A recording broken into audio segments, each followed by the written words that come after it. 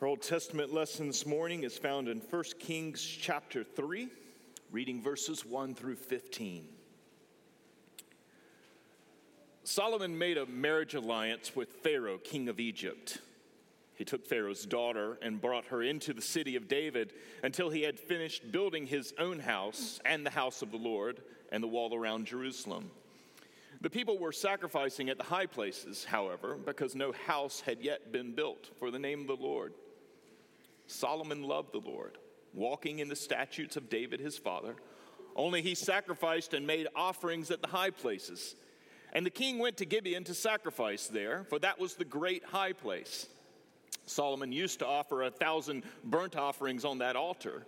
At Gibeon, the Lord appeared to Solomon in a dream by night, and God said, "Ask what I shall give you."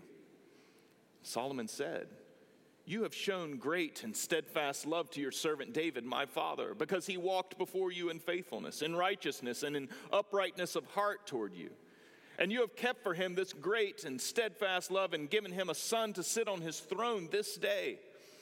And now, O Lord my God, you have made your servant king in the place of David my father, although I am but a little child. I do not know how to go out or come in, and your servant is in the midst of your people whom you have chosen, a great people, too many to be numbered or counted for multitude. Give your servant, therefore, an understanding mind to govern your people, that I may discern between good and evil. For who is able to govern this your great people?" It pleased the Lord that Solomon had asked this, and God said to him, "Because you have asked this, and have not asked for yourself long life or riches or the life of your enemies, but have asked for yourself understanding to discern what is right, behold, I now do according to your word. Behold, I give you a wise and discerning mind, so that none like you has been before you, and none like you shall ever rise after you. I give you also what you have not asked, both riches and honor, so that no other king shall compare with you all your days. And if you will walk in my ways, keeping my statutes and my commandments, as your father David walked, then I will lengthen your days." And Solomon awoke, and behold, it was a dream. Then he came to Jerusalem and stood before the ark of the covenant of the Lord, and offered up burnt offerings and peace offerings, and made a feast for all his servants. This is the word of the Lord. Thanks be to God. Let's pray. Father, we come this morning, we confess that it is in you that we live and move and have our being. Our life is found in your word. And so, God, we come needy this morning, poor and weak, and we desire to hear from you. And so, Lord, we ask that you speak, for your servants are listening. Amen. This morning we do continue in these first 11 chapters of the book of Kings, divided into two books for us today, but in history just simply one. We are looking at the life of King Solomon, the rise and fall of King Solomon, the third king of Israel, perhaps the wealthiest and the greatest of all Israelite kings. And it's important for us, as we've noted over the past few weeks, to recognize that when we look at this material in Kings, that we're not just simply reading a chronological record of history. That no, this history is recorded with an intent and purpose. In fact, our Jewish forefathers, the Old Testament church, did not recognize this as history at all. They actually referred to all of this section of the Bible as prophecy. That it was history with an intention, a purpose to teach and instruct the church. It is history designed to teach us about God, his works and his ways. It's history designed to teach us about God's manner in dealing with us, and also about ourselves. And this morning we enter into the real heart of Solomon, the conundrum of Solomon's character. In verse 3, we read something that is emphatically true, that Solomon loved God, that he loved the Lord, and that he walked in the statutes of David his father. And we must affirm this, that Solomon loved God and he was committed to him. But yet also it's been foreshadowed for us that in 1 Kings 11 that Solomon's life takes a turn. And in verses 2 through 4 there, we learn that Solomon did not just simply love God. He also loved his wives. And he ends up being led by those women into idolatrous practices in his old age. And they turned away his heart from the living and true God, who we're also told he loved. And it's due to this unfortunate turn that a lot of people in dealing with Solomon then say, well, the best way to handle this material is that there's an early Solomon who was faithful and true to God, and then there's a late Solomon who takes a disastrous turn. It's a neat scheme. It's understandable why we would want to use it, but it's also a vast oversimplification of what's happening here. It's a vast oversimplification of God, of what God desires to say to us today. Because what we find here is that it's an oversimplification because it's an oversimplification of the human predicament. The predicament that you and I find ourselves in as those who are loved by God, as those who have been forgiven by God, and yet also still limp along with the presence of sinful weaknesses in our lives. And so Solomon, like us, is far more complex and he's far more complicated when we look at his actual life and record across these 11 chapters. We find that he is, in his life, not really one who fits into two neat periods, but rather we have his successes and his shortcomings recorded for us. We have his failures and his faithfulness, and they're all recorded for us to teach us prophecy, to instruct us. And so we're to learn from both Solomon's vices and from his virtues. And we're to take all of that in, and this is why God gives us these wonderful 11 chapters about the rise and fall of Solomon. And so what is it exactly that God would have us see this morning? Three things. We'll consider the fruit of wisdom. This is Solomon's success. We'll also consider the seeds of Solomon's compromise, his failures. And then we'll consider the shadow of things to come. And so let's look at each in order. First, we see the fruit of wisdom. Solomon goes to Gibeon, which was one of the high places, and he encounters God there in a dream. And God asks him a question. He says, "Ask what I shall give you." It's a blank slate here presented for Solomon. He can ask anything of God. And it's in this strange moment that we see the fruit of Solomon's wisdom, because there's three things going on in his character that are commended to us in his response. And the first thing you'll note is that there's knowledge, and by knowledge I mean theological knowledge. If you follow in verse 6, you see where Solomon in his response to God begins. He says, "You have shown great and steadfast love to your servant David, my father." These terms that he uses, great, steadfast love, servant, this is all covenant language, because he walked before you in faithfulness, in righteousness, in uprightness of heart toward you. All language being pulled from the book of Deuteronomy once again.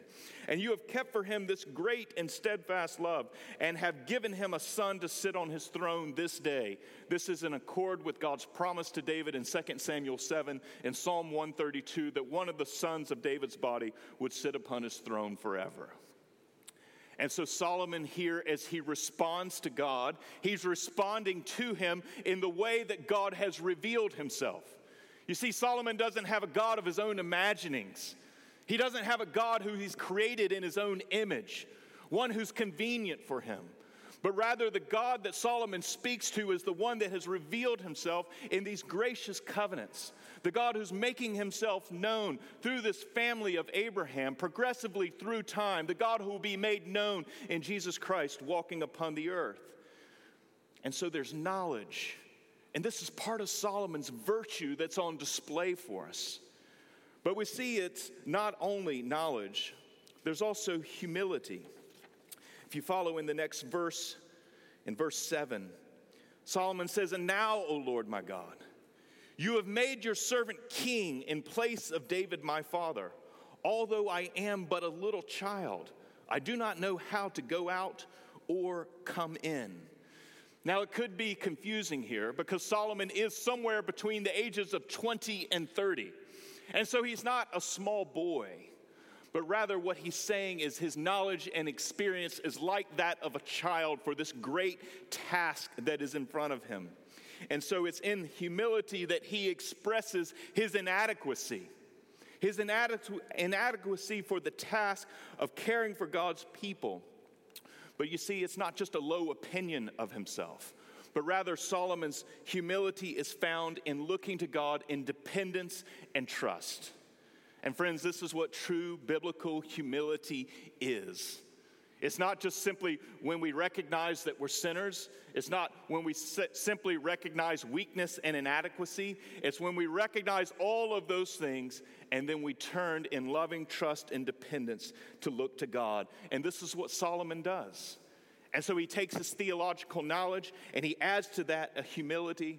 And then finally in verse 9, we see the fruit of his wisdom in self-denial. Solomon makes his request here. And listen carefully to his petition. Give your servant, therefore, an understanding mind to govern your people, that I may discern between good and evil. For who is able to govern this great people? In humility, he asks for an understanding mind. The ESV translation is fine, but it's also helpful to consider that this phrase, this request, is not simply about intellect. It's not that Solomon was asking to be smart. Okay? This is not what he's after. But literally translated, Solomon asked for a hearing heart. The word that's translated mind for us there is used throughout the passage and is translated heart on all the other occasions. And so Solomon is asking for God to give him a hearing heart, a listening heart. That is, that he would be able to discern between good and evil as he is instructed by God in God's wisdom. And so Solomon seeks all of this, you'll also see, not for his own self-aggrandizement. He doesn't seek his own benefit. But why does he ask for this? To govern your people. And this is Solomon's wisdom. Is he seeks to give himself in service to God, in service to God's people. And he says, yes, give me what is necessary in order to accomplish that task. This is the virtue of Solomon. He asks that he might be able to judge between good and evil. Of course, you may have your ears pricked there. These words have appeared in Scripture before in a very provocative place in Genesis 3, where we have the tree of the knowledge of good and evil, where Adam and Eve grasp after that fruit. And so is it wrong for Solomon to request this? Not at all. Adam and Eve sought after the fruit of the tree of the knowledge of good and evil so that they could be the judge of what is good and what is evil. They sought wisdom apart from God. They sought to be autonomous and independent. But look what Solomon does. He's doing just the opposite. That he asks for wisdom, he's asking for a hearing heart so that he can submit himself to God and so that he can govern God's people. This is serious virtue, serious wisdom on display. That Solomon's working with a knowledge of God's covenant, a knowledge of God's way in the world. He knows and understands it. He doesn't treat it lightly. That he's also willing to deny himself. And he lives in humility before God, recognizing his inadequacy and dependence. This is Solomon who loves God. The man bought by God. The man forgiven by God. And this is the character, the gratitude that flows from that place of being God's son.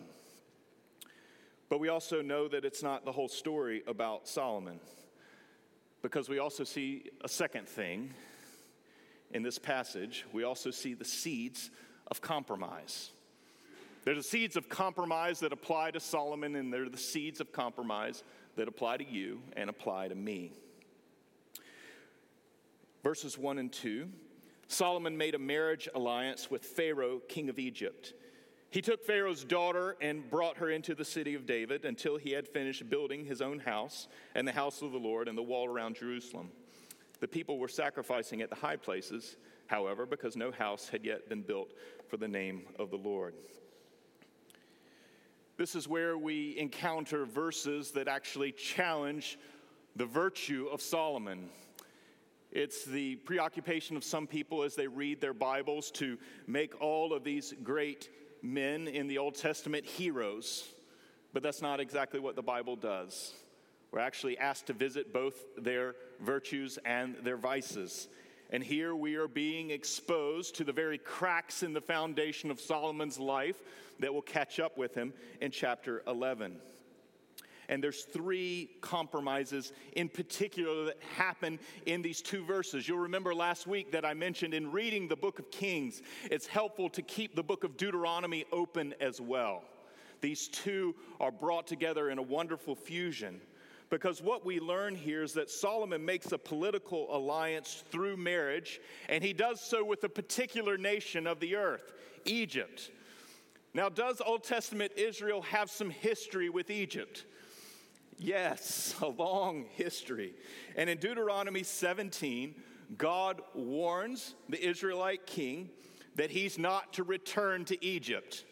He's not to look to Egypt for political alliance, that the Israelite king is to entrust himself to God. And what is Solomon here doing? The Solomon who loves God. He's looking to another source for security. He secures a marriage alliance so that he would have Egypt on his side, having his back. Secondly, though, we also see that he secures that alliance by marrying a foreign woman. In Deuteronomy 7, verses 3 and 4, this is explicitly forbidden. That the Israelites were not to intermarry, and they were not to intermarry so that they did not become idolatrous, because foreign wives would bring their gods along with them. And we find this pattern over and over throughout the Old Testament, that the Israelites would be led into apostasy by this. Yet Solomon secures his marriage alliance, secures his political alliance by marrying a foreign woman and bringing her into Jerusalem. But third, we also find something else here. We find mention in verse 2 that the people were sacrificing at the high places. The high places were the cult shrines that were left behind from previous generations who had occupied the land before Israel came into it. Israel was supposed to scrub those clean because they were associated with wrong cultic worship activity, and that they were always going to be a temptation and a distraction. The people, as far as we know right then at that time, were worshiping the true God. They were just doing so in the wrong place. Okay? But this was still dangerous activity because these shrines were still associated with false gods. And so Deuteronomy 7 and Deuteronomy 12 explicitly lay out that there was to be this process in which they were moving from many different shrines to one in Jerusalem. And yet Solomon himself was participating at these shrines. They were not being destroyed as they were supposed to. This is all presented for us right next to Solomon's virtues. All of these vices, very plain statutes, part of what it meant for Solomon to respond in gratitude to the grace of God that it initiated with him. He was to walk in faithfulness, and yet Solomon was negotiating his obedience. He was taking on a foreign wife. He was securing a political alliance to make his life more stable, to establish his place in the ancient Near East. And he was not removing the high places. And so what are we supposed to make of this? How exactly are we supposed to view Solomon? And the most pressing thing for us to see here, the point is that Solomon's later compromises that we know of in chapter 11, that they were cracks in his character early on. This compromise emerged from the cracks in his character that we find here. And friends, this is the way that it works in your life and in my life as well. That the cracks in the foundation, the seeds of compromise, don't just simply come from nowhere. You can see across these 11 chapters that the things that come back to haunt Solomon in chapter 11 were here from the very start. He was sitting light to what God asked him to do and God's claim on his life in very significant areas. And so he had allowed foreign women. He was taking them in, and he had a foreign wife who introduced him to her gods, and he ends up being overwhelmed by them. And so those cracks inevitably grow into fissures and break wide open like a dam collapsing. But it doesn't really help us to say early Solomon who took a bad turn late in life. It's rather more helpful to see that Solomon had compromises, things that he did not address. And it's those seeds of compromise that turn into tremendous failures. And so, friends, he asked for a discerning, a listening heart. And yet he was not evaluating and weighing his own heart, because it's from the heart that everything flows, as we saw last week in Proverbs 4, verse 24.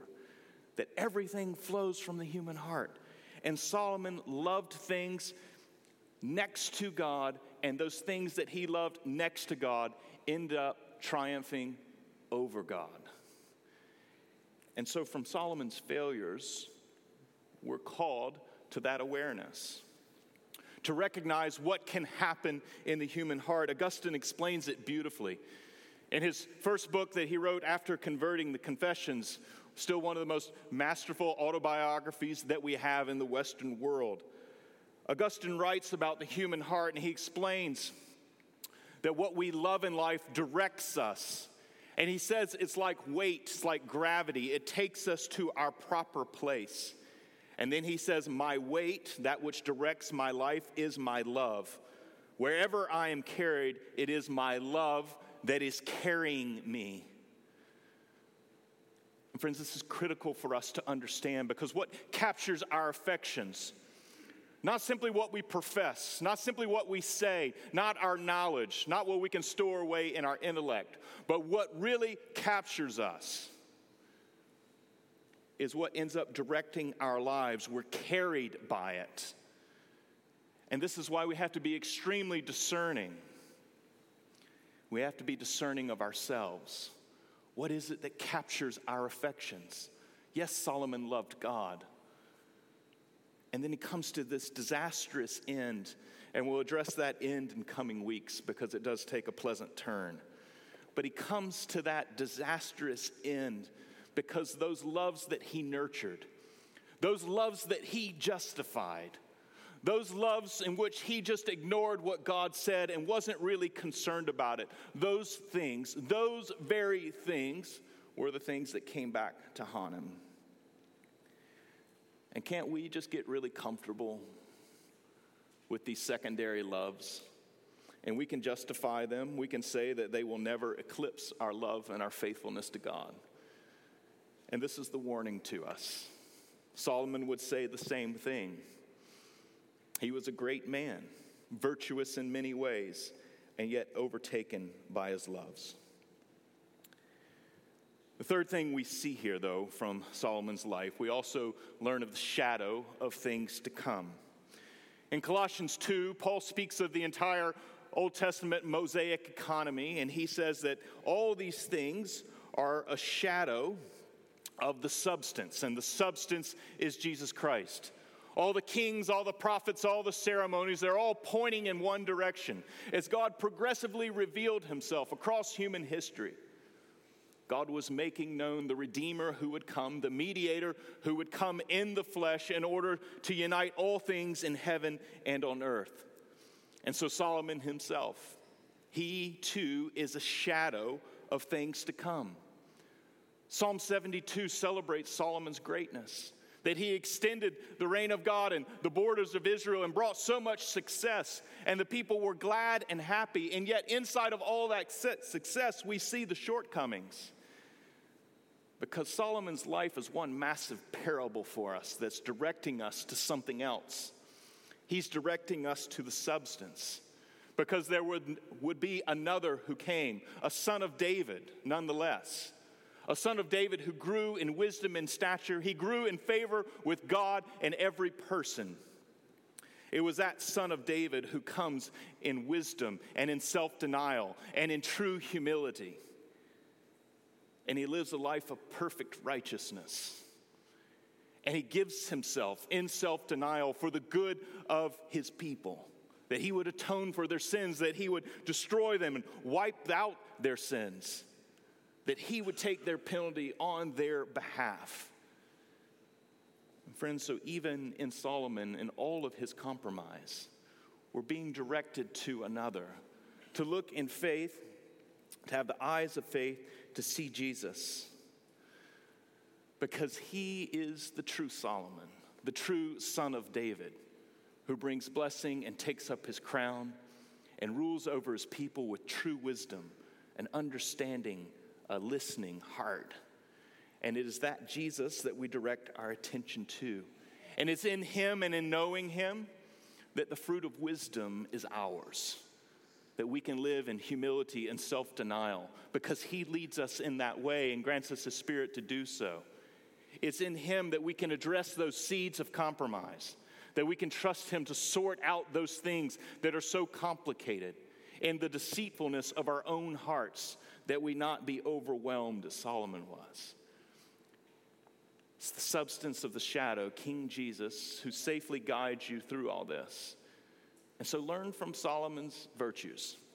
And yes, learn from Solomon's vices.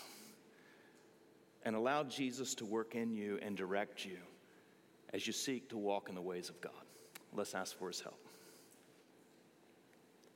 We do thank you for the ways in which you've revealed yourself through the history of the world, the kings of Israel, in all of their complications, in all of their complexities, with vices and virtues.